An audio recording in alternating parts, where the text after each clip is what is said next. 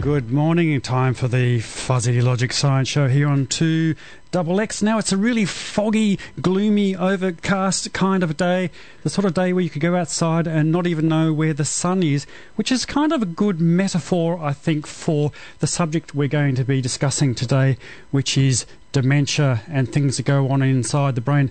I cannot imagine a condition more challenging for our personal identity and challenging for people who are around people affected by dementia. And I'm very pleased that today we have a couple of guests who are making this their life work, studying dementia, its causes, its effects, its treatment, and with practical hands-on help for people who also suffer from dementia. And welcome Associate Professor Jeff Lui, who is from the ANU Medical School. Morning, Jeff. Thank you. Thanks for the invitation. And Fiona Wilkes, who is a PhD candidate studying dementia and related condition, Huntington's disease, which we will get to in more detail. Good morning, Fiona. Good morning. Thank you very much for having me. Now, Jeff, the condition of dementia, I think it covers a range of things. My understanding is it isn't a single thing. What's broadly, what are the categories of dementia? Describe it for us?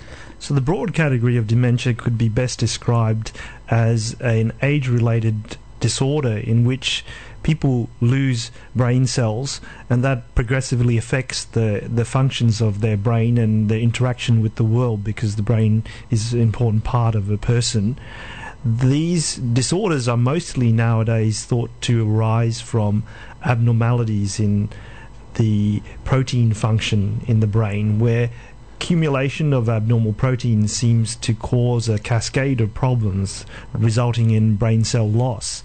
And when you lose brain cells in the brain, it affects the functions that are related to those brain cells, and that causes the different manifestations and thus the different types of dementia.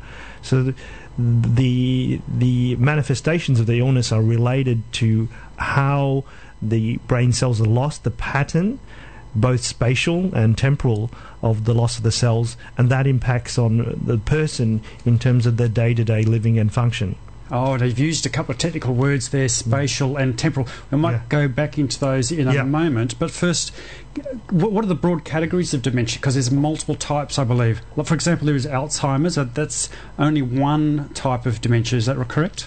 Yes, and the way that we classify dementias relates to the time that they have onset. There are actually some dementias that arise in earlier life to middle life, and they're called younger onset dementias, and they would include some subsets of these other types of disorders, such as Huntington's disease and Parkinson's disease, where people can develop a dementia. It's not inevitable in these disorders, some aspects more than others, but these can have early to middle life, and then in later life people can develop dementias from more age-related causes. And the predominant type, both in younger and older onsets, in terms of the population risk of getting a dementia, is of course Alzheimer's disease. That's still more common generally, and that is because it has the most it's the most common sort of change that is found in the brain that seems to predispose to developing dementia, and these relate to the proteins that accumulate. Is Alzheimer's, I think it tends to be used as a catch-all, but it actually is a particular type of dementia, is that correct? Yes, that's right. It's one particular type of dementia that is diagnosed in relation to the accumulation of specific proteins in the brain. So the technical definition of Alzheimer's disease is actually from seeing the brain tissue after people have passed away. So it's actually, when you make a diagnosis in life, it's something that you estimate as a very probable, highly probable, almost definite, but you can't prove it until people have passed away, until recently. Now we can detect some of the proteins in the brain by using types of brain imaging, where you can radio label the proteins. Is it something that doesn't show up in an MRI scan? You can detect some of the early changes on an MRI scan if you know where to look, and that is part of what is being developed further in a lot of the research at the present time. But there are specific radiation technology,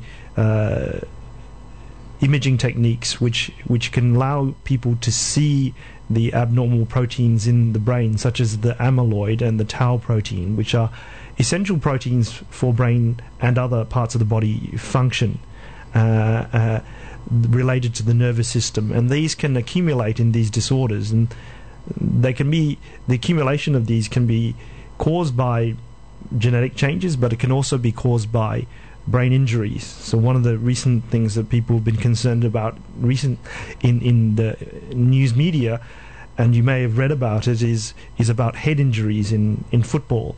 All codes of football, even heading the football in soccer, may predispose people to developing dysfunction. Is that where they would have the initial injury, but the symptoms, do they show up later? Are they immediately apparent, or does that take a time to appear?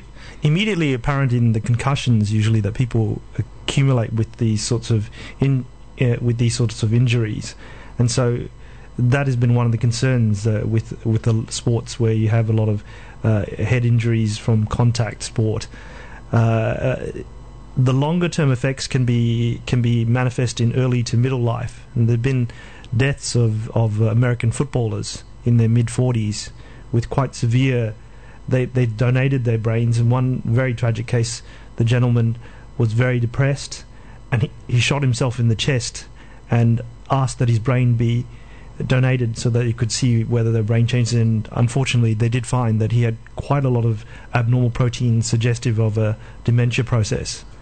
Now, Jeff, actually, this is a bit of a left field question, but it's one that came up to our Ask Fuzzy column in the Canberra Times in Fairfax in the last week or so, and the reader has asked me about consciousness, and he said, why is it that a blow to the head can affect your consciousness? And he said he can understand how it might, if there's like gross brain injury, such as the structure of the brain is affected and so on. But he said, why is there an immediate effect? I know it's a question not on notice, but do you have willing to speculate on that? Well, it's not directly my area of expertise, but the issue with maintaining consciousness is that it relies on a lot of brain systems to function in synchrony. We think that, in fact, consciousness is, as a result, it's an emergent property that results from all the brain networks working together in synchrony or in coordination, in more simpler terms. And what happens when somebody is hit with a large blow and results in a concussion that causes loss of consciousness? It affects the mechanisms that maintain wakefulness and consciousness. They are situated in the brainstem, and they're particularly vulnerable to head injury because the twisting motion of being hit on the head usually is the biggest risk, and that's why there's such a risk with boxing or injuries that cause a twisting motion to the head, because they can actually tear little blood vessels, damage cells, and thus cause a loss of consciousness, because it disrupts the emergent quality of the consciousness and the mechanisms for staying awake.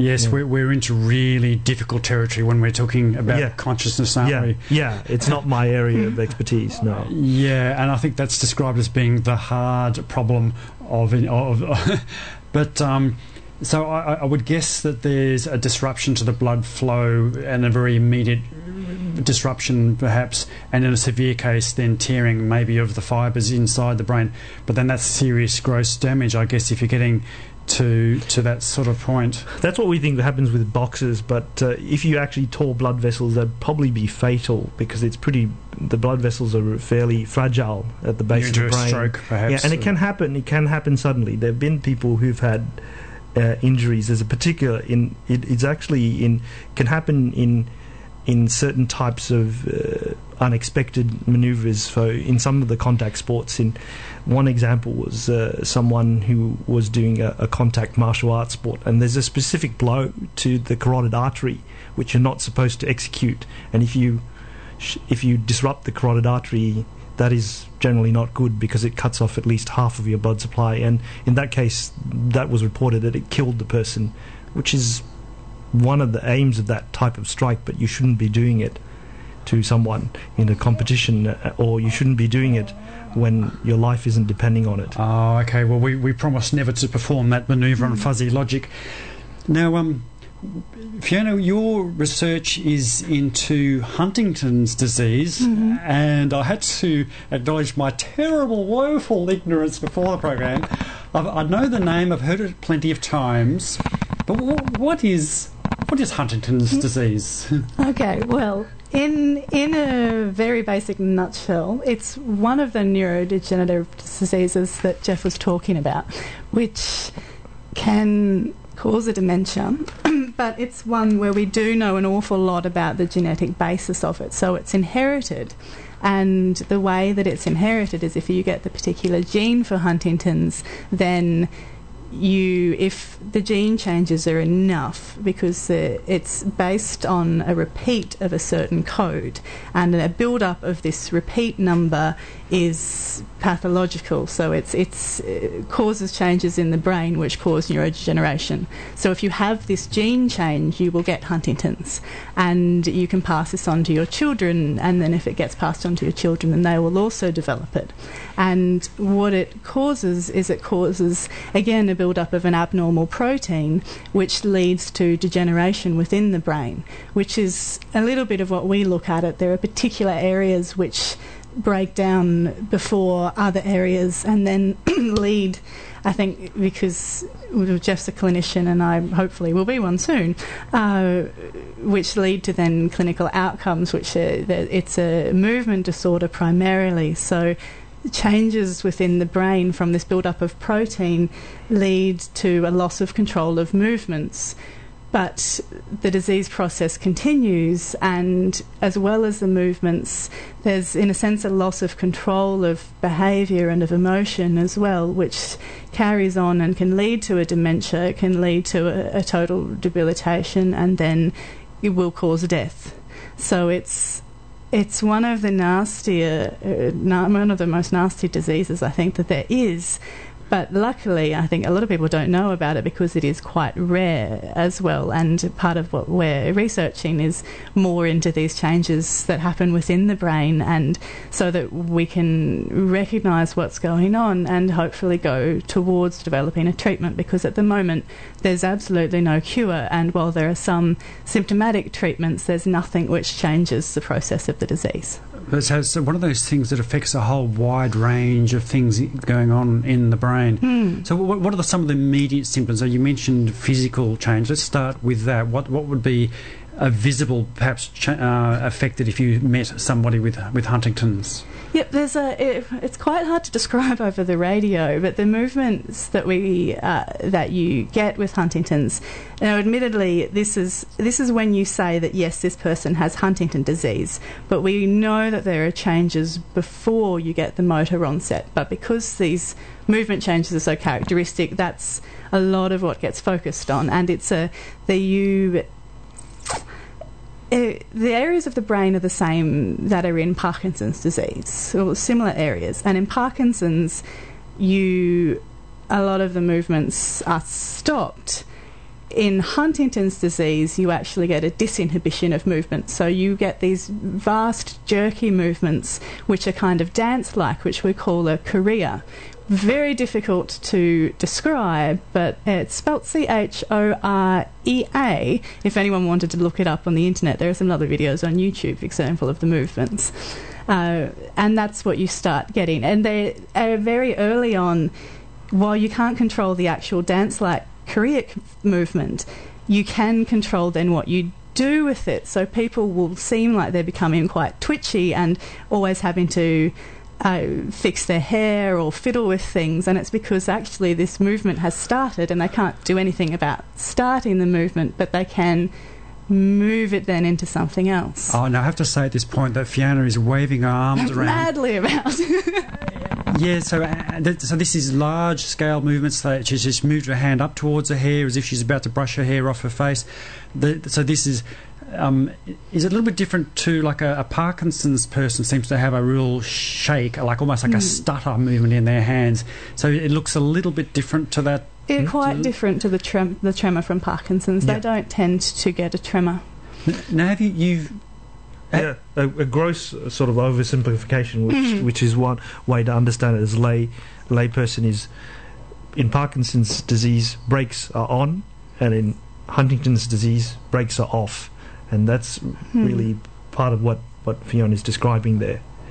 Now, I imagine you're meeting some people, you encounter people with Huntington's disease, is that right? We have a little bit. A lot of what our research is not so much to do with the people. My research project is based around the changes within the brain, and there's a group in Melbourne called the Image HD research group, who are the people who meet these people and do a lot of assessment with them, measuring their movements, measuring emotions and IQ and a whole heap of other cognitive variables. But what we then have is we have all of this information and we have their brain scans, and a large part of what I'm doing is looking at these areas within the brain that change and having a look at how this affects all of those measurements that the people in Melbourne have done. So there are these lovely areas. Well, sorry, lovely is a really odd word, but for a scientist, we get excited when we see changes and we can explain them. But there are these areas which degenerate, and we can have a look at the tests that have been done on movement and go, right, we know that this particular area changing is in some way related to this movement that we can see. And so you can see physical changes within the brain that are directly correlated with motor and other changes that you can see in the person. So it's, from a scientific point of view, it's just lovely. From an individual person's point of view, it's obviously an awful disease. But our aim is to understand more about it again, so that we can hopefully do something about it eventually. Yes, this looks like really challenging, very technical sort of work, looking down microscopes, slides, chemical analysis and so on. Well, we're on Fuzzy Logic today, and we're talking dementia and related conditions with our guests, Associate Professor Jeff Loui and PhD candidate Fiona Wilkes from the ANU Medical School. And we might cut to a break, and it seems kind of appropriate that we're going to do a bit of Rolling Stones, who sadly didn't get here on their tour. It's there for you here on Fuzzy Logic. Shame they didn't make it out to their concert tour recently, because they are a great classic group. Oh, these blokes must be all about 70-something, are they? The Rolling Stones members? They are in their 70s, yes. Yeah. So maybe actually this is a good segue for our guests, by the way. Associate Professor Jeff Loui and PhD candidate researching Huntington's disease from the ANU Medical School. We're talking dementia. Age and dementia. Is it almost inevitable that if you live long enough you're going to get some sort of dementia? It's one of those ones that's hard to answer in a simple way. It depends. But, it depends is probably the best way to say. It's more common with aging because we think that dementia arises from a whole lot of different things going on wrong at the same time, and that is probably the most likely explanation and why it's been so hard to work out methods to prevent the illness. There are things that we know in terms of lifestyle that can be protective, and these have been from population studies, such as the study done in Kungsholmen in Sweden, where people have aged in place for decades, and they were sort of things that you might expect on common sense basis: being socially connected, interested in life, keeping mentally active, physically active, keeping fit and well, feeling that you have a fulfilling job, all these things.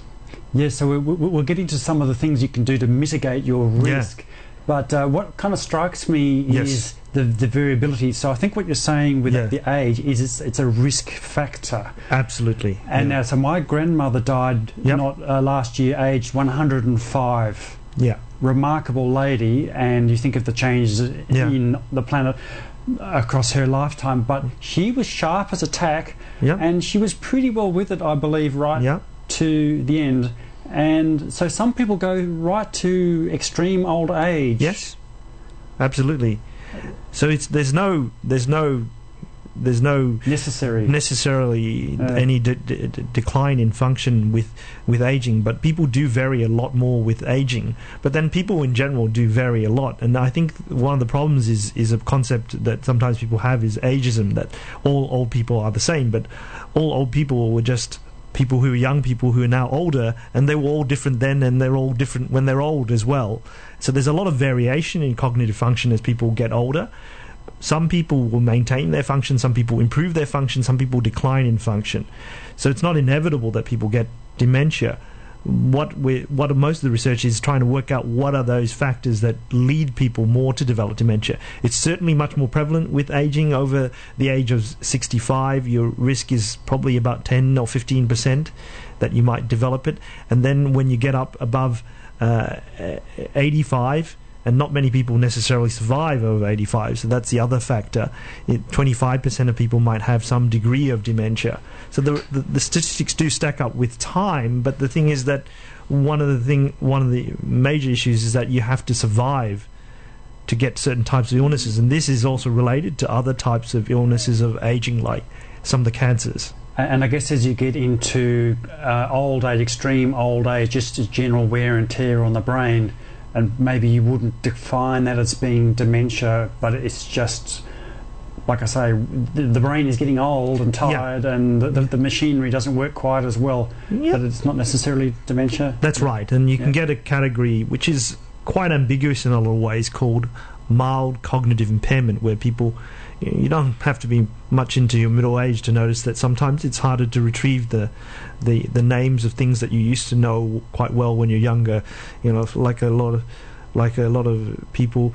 So we were talking before we went live about research on textual analysis of Agatha Christie's writing. Yes. And that research showed that it became less complex. The language structure became less complex as she aged. Does that kind of make sense? Yeah. Is that what you'd expect to see? Yeah. That's a possibility that could have happened.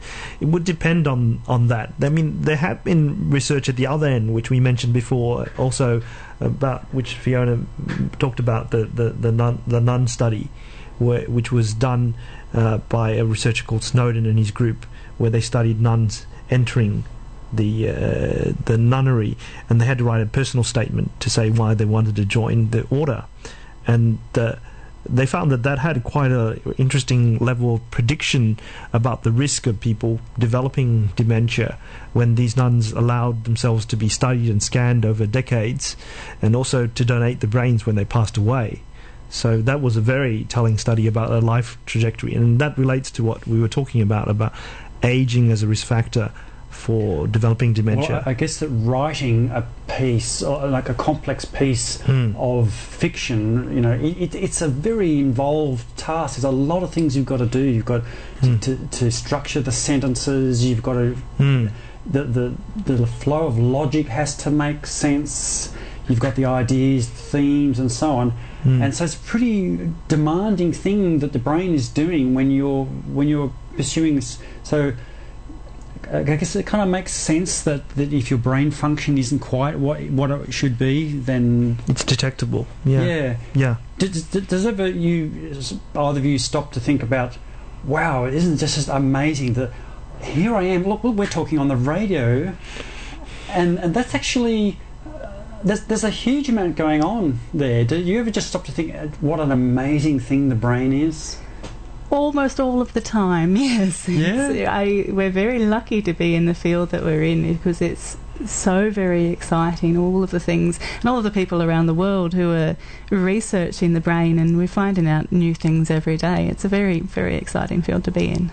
So I stop and think how lucky I am all of the time. Do you think we'll ever get close to really, really understanding it, or do you think it's always going to be deeply mysterious? My undergraduate degree is in neuroscience, and I did a year of honours at the Research School of Biology looking at honeybee brains, and one of my supervisors then very wisely said, because I've always been interested in brains, and she said to me, how do you expect to understand a human brain when we don't even understand a honeybee brain yet? And that's so very much smaller. So it's look, I think maybe eventually we'll get there, but I mean there are so many things that we just don't know, and I think that's what makes it so exciting. Does it also strike you that there's so much going on in our brain that we really don't understand? I mean, we're not conscious of, so that like I've just put my hand up and I've made a certain gesture, and I didn't even really decide to do that, but somewhere deep in the layers there, something said, wave my hand around, like, and meanwhile my heart is pumping, my lungs are going. So consciousness is this is what we were discussing before, isn't it? That is it a necessary thing that all of the things have to be hidden from our consciousness, because otherwise we'd be just too busy? Oh, pump now, breathe now, wave hand now.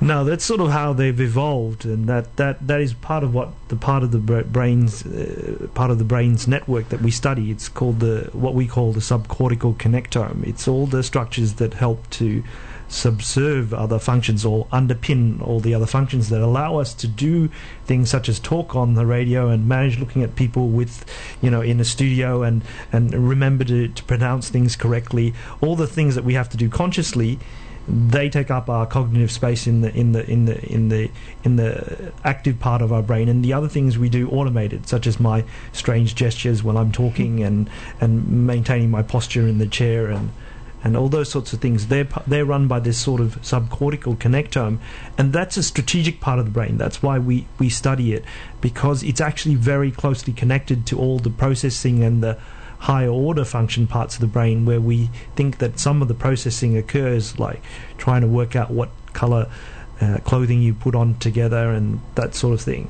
Do either of you have an opinion? I know we're getting way off dementia here, but on the brain mind dualism thing, that that the brain is the mind, that the actually separate things. How do you feel about that? From my point of view, and from the conversations that I've had with various people about this, and it's something that people who are interested in brains do actually talk about quite a lot, is that to such a large extent you are very much your brain. I don't think there's much of a dualism, really. It's So is it a case perhaps that when we propose this dualism thing, that we don't have an explanation of it and it just seems too difficult, so we invent something? Do you think that's kind of like a simplistic way of solving the problem? Yeah, well, I think it's historically risen out of that Cartesian dualism that I think, therefore I am. But actually, and I did warn you that I do tend to make bad jokes. It is a no-brainer in this sense that actually that the brain is part of a person, and the person is interactive with the world. So the brain is actively engaged with all our sensation, all our feeling. So there isn't necessarily a dualism. All the hopes, futures, thoughts, the lovely experiences we have, the sad experiences we have, are experienced through the brain and the body together, mixed together and also melded together, because that's what we are as a living organism. And this is, I think the term you used earlier today was emergent. Yes. So a very complex system has properties that emerge, and crudely speaking, and an example is that two people together can lift an object that is heavier that they could lift individually. That's right. Yeah. And a lot of it, I think, is also, we were discussing before we went live about a network. So we tend to think of the neuron as being the powerhouse of the brain. Yes. So what's your opinion on this network thing? Can we explain what we mean by network? Well, a network is a highly connected collection of things, isn't it? It's connectivity that matters. Is that? Would you say that? Absolutely. I think it's very interesting, because the way that we're taught these things, you do. At least when I started my degree, you're first taught about, right, this is this bit of the brain and this is what this bit of the brain does. And it's on a very simplistic level of, okay, so if I take a little electrode in and I prod this spot, I will make this person's finger move.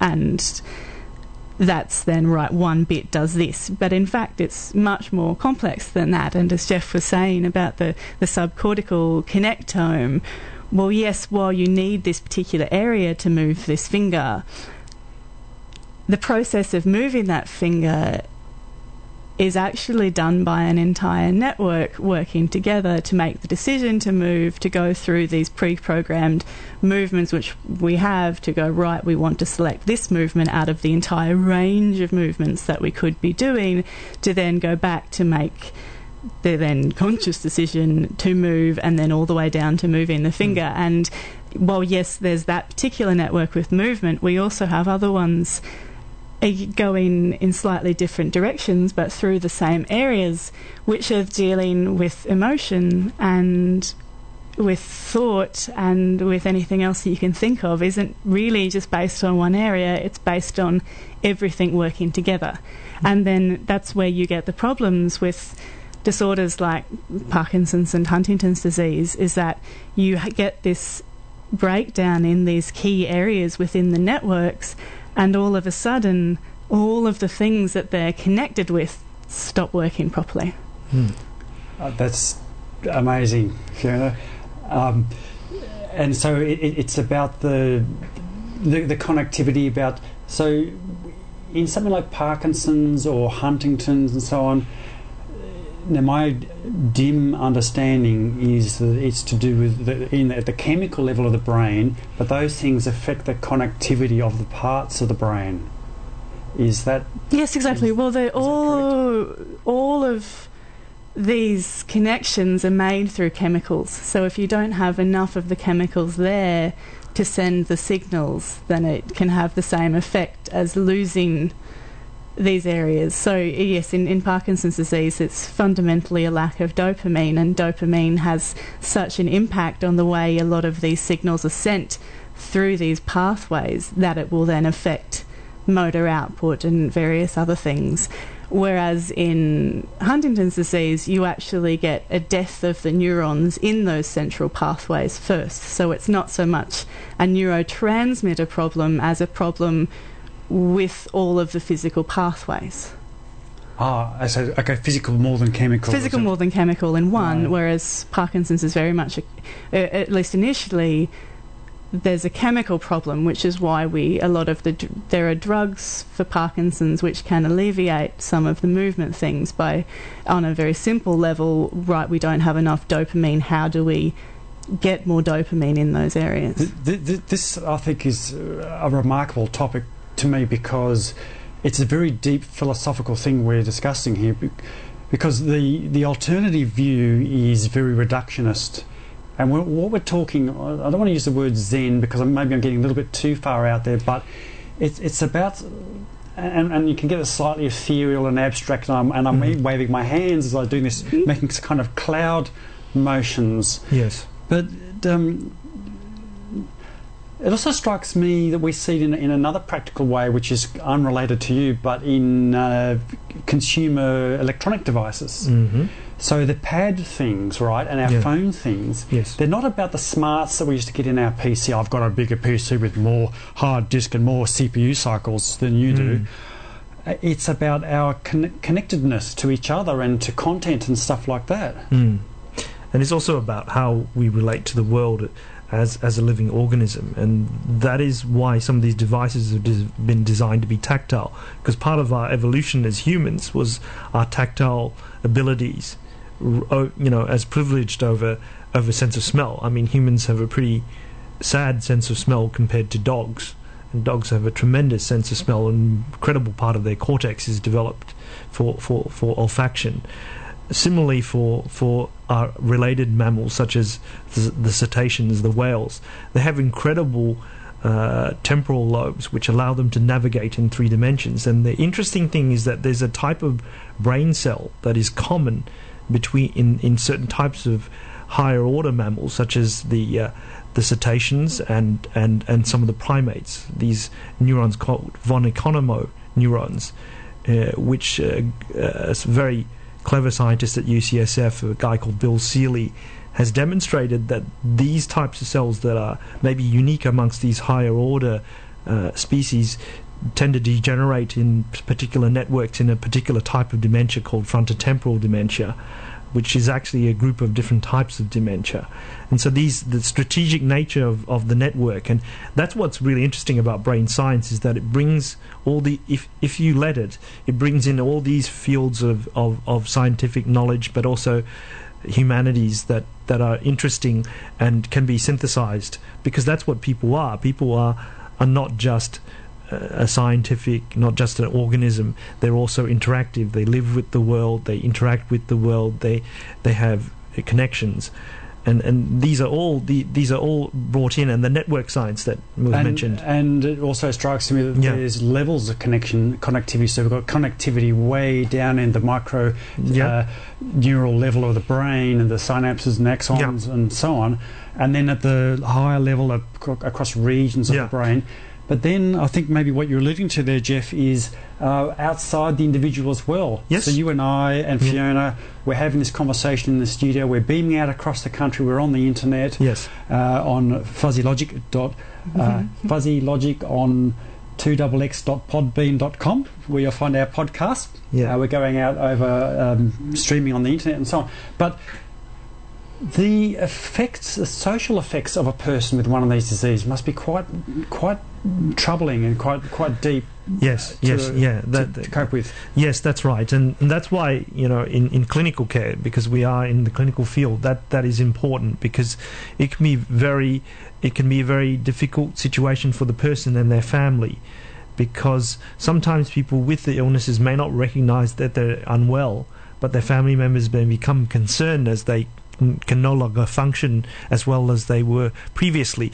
But also because, as you hinted, that people don't really have in their day-to-day life, though increasingly that is changing perhaps, an idea of that you can have these disorders that impair your brain function and thus affect your personality. So then that is sometimes difficult for people, because people think, oh, he's having a midlife crisis or he's changing in personality. They don't really think that someone might be developing a dementia, and that can be really difficult, because people can get we see it in clinical care. People get fired from jobs, people get performance managed. It can be really tragic. Yes, I think we might go into a bit more on the personal experience. What's the inner dimension of suffering from one of these conditions here on Fuzzy Logic? I think we might take a little break, and we're talking about animals, and here's a bit of John Butler Trio and Zebra. Our guest today, Associate Professor Jeff Lui and Fiona Wilkes from the ANU Medical School. We're talking dementia. All being well.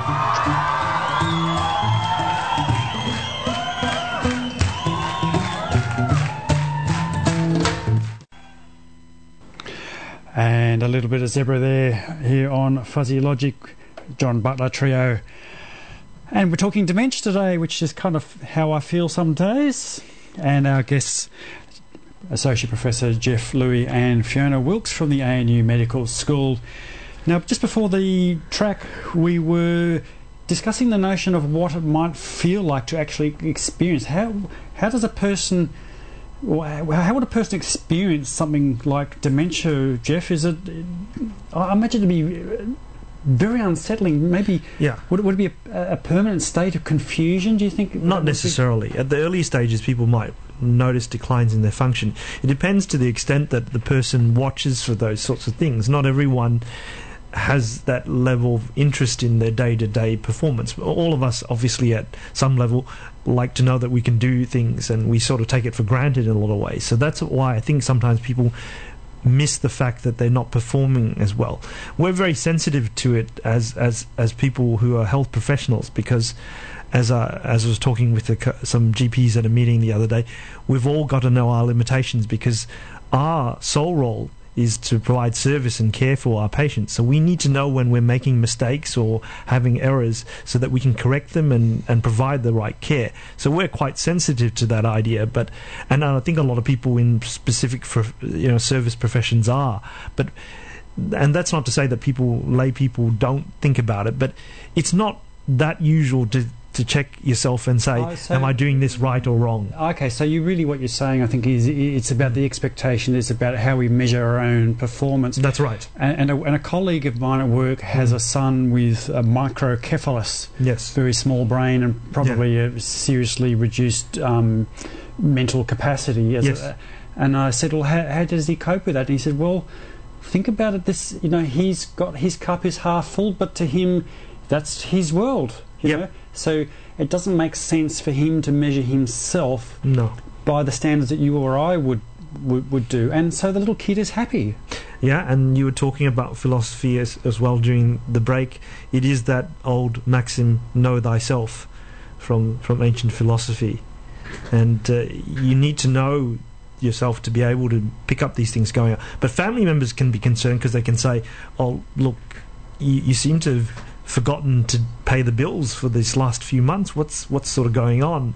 And they're the sort of signs that some things might be going on in terms of the general organisation and cognitive abilities, and also changes in behaviour where people are sort of uncharacteristically rude or irritable, not seeming to cope with situations as well. So it could be quite multiform. There's quite a variation in the impact, and that can be really hurtful for the person, but also for their family. That's why it's important to provide humane and supportive, holistic care to people, and that's generally done quite well. Would you say that there isn't a single experience that people have that it's as diverse as we are as individuals? Absolutely. The cases, and I'm going to give the sort of de-identified example was I knew that we years ago looking after some patients, one person said, look, I'm a mathematician, and I've changed already all the professional details, so I'm just saying that I wrote this formula and I derived this formula 2 years ago. I can't do the steps in it anymore. There's something wrong with me. He knew, because that's something he could do every day.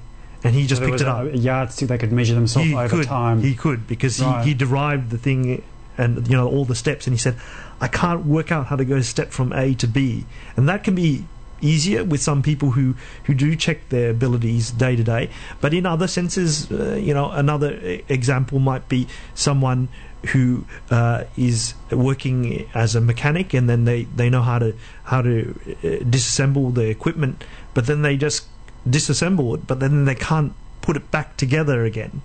That's a high order skill as well. And mechanics are very skilled indeed, and they just can't work out the sequence.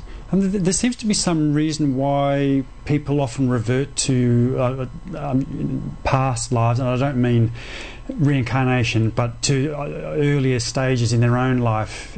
Do we know why that is? For somehow they're living a life that was 30 years ago, and that's because of the way that the brain seems to store memories and personality elements in the network of the brain. That the memories, we don't have a hard disk like a computer. In fact, most of our memories, as far as the recent research on memory, and I'm not an expert in that area, but with something that we're very interested in, is that they actually reconstructed from a sort of node or from a central point. And there's strategic parts of the brain that help in this, such as the hippocampus, which Fiona has studied in Huntington's disease. These memories are reconstructed, so they're not a true storage as you've got on the hard disk or on the USB stick that you have in this room. So they're not a true rendering, which is why things sometimes look rosier and rosier as you recall very positive memories. And sometimes you forget very sad memories, which is good, which is generally healthy for people. Forgetting is an important part of human life as well. So the problem with that is so when people go back to their past, it's those memories that are strongest and the most well preserved, things that they might have recalled, very pleasant things, and the memories of their parents. And so at the end stages of dementia, people often do think that they're much younger, and they recall, they ask for their parents, they ask for their, and they may not, the sad part that's difficult, they may not recognize their spouse because their memory of their spouse was when they were 19 or 20 and when they married, because this is sometimes when the older people married quite young, and they sort of see the person beside them, but they don't recognize them. They recognize the voice and they're sort of feeling about that person, but they don't recognise the old person next to them. And for a person who's observing that, that would be possibly heartbreaking even. But for the person themselves, if they don't remember something, then do they even know perhaps what they've lost? They can be frightened sometimes because they'll see themselves in the mirror, and that's one of the sad parts later in the illness. They say, who's this person in the mirror? And that's terrifying for people. It can be very existential.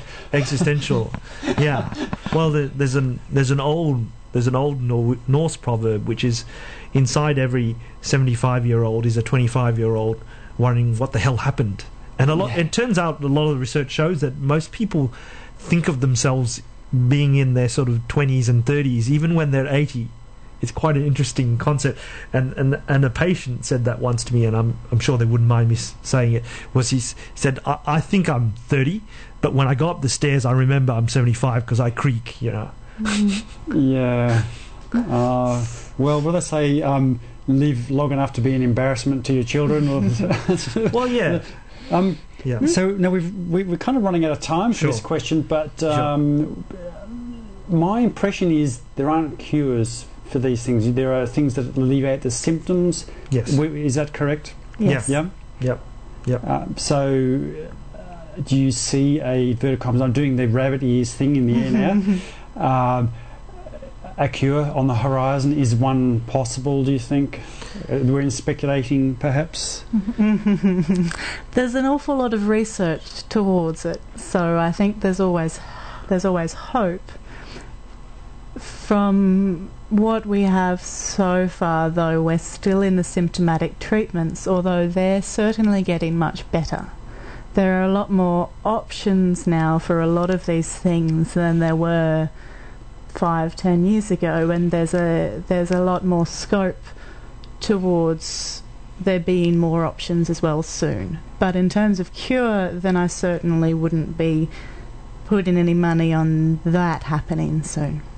So we seem to be in a similar sort of territory to nuclear fusion, that it's always it's conceivable, but it's out there somewhere on the horizon. Am I being excessively pessimistic here? Probably, to be fair, it's similar to cancer treatment. There's still not a lot of cures for cancers, though there's been some incredible advances with some of the very fast cancers. The characteristic of cancers, and I'm not a cancer expert, but the very fast cancers they can often cure, but but not all of them. And they've made incredible advances in their field from very smart researchers.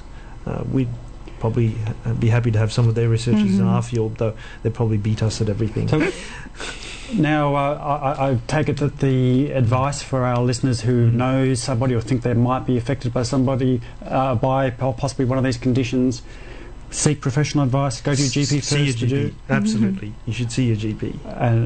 And hope for the best, and hope that it's not what you have, and maybe it's not. Maybe it's just, there are a lot of things that could be stress, other life conditions, perhaps. That's right. And that's why it's important to see a GP as a sort of comprehensive healthcare, so they can check for things that could be going wrong.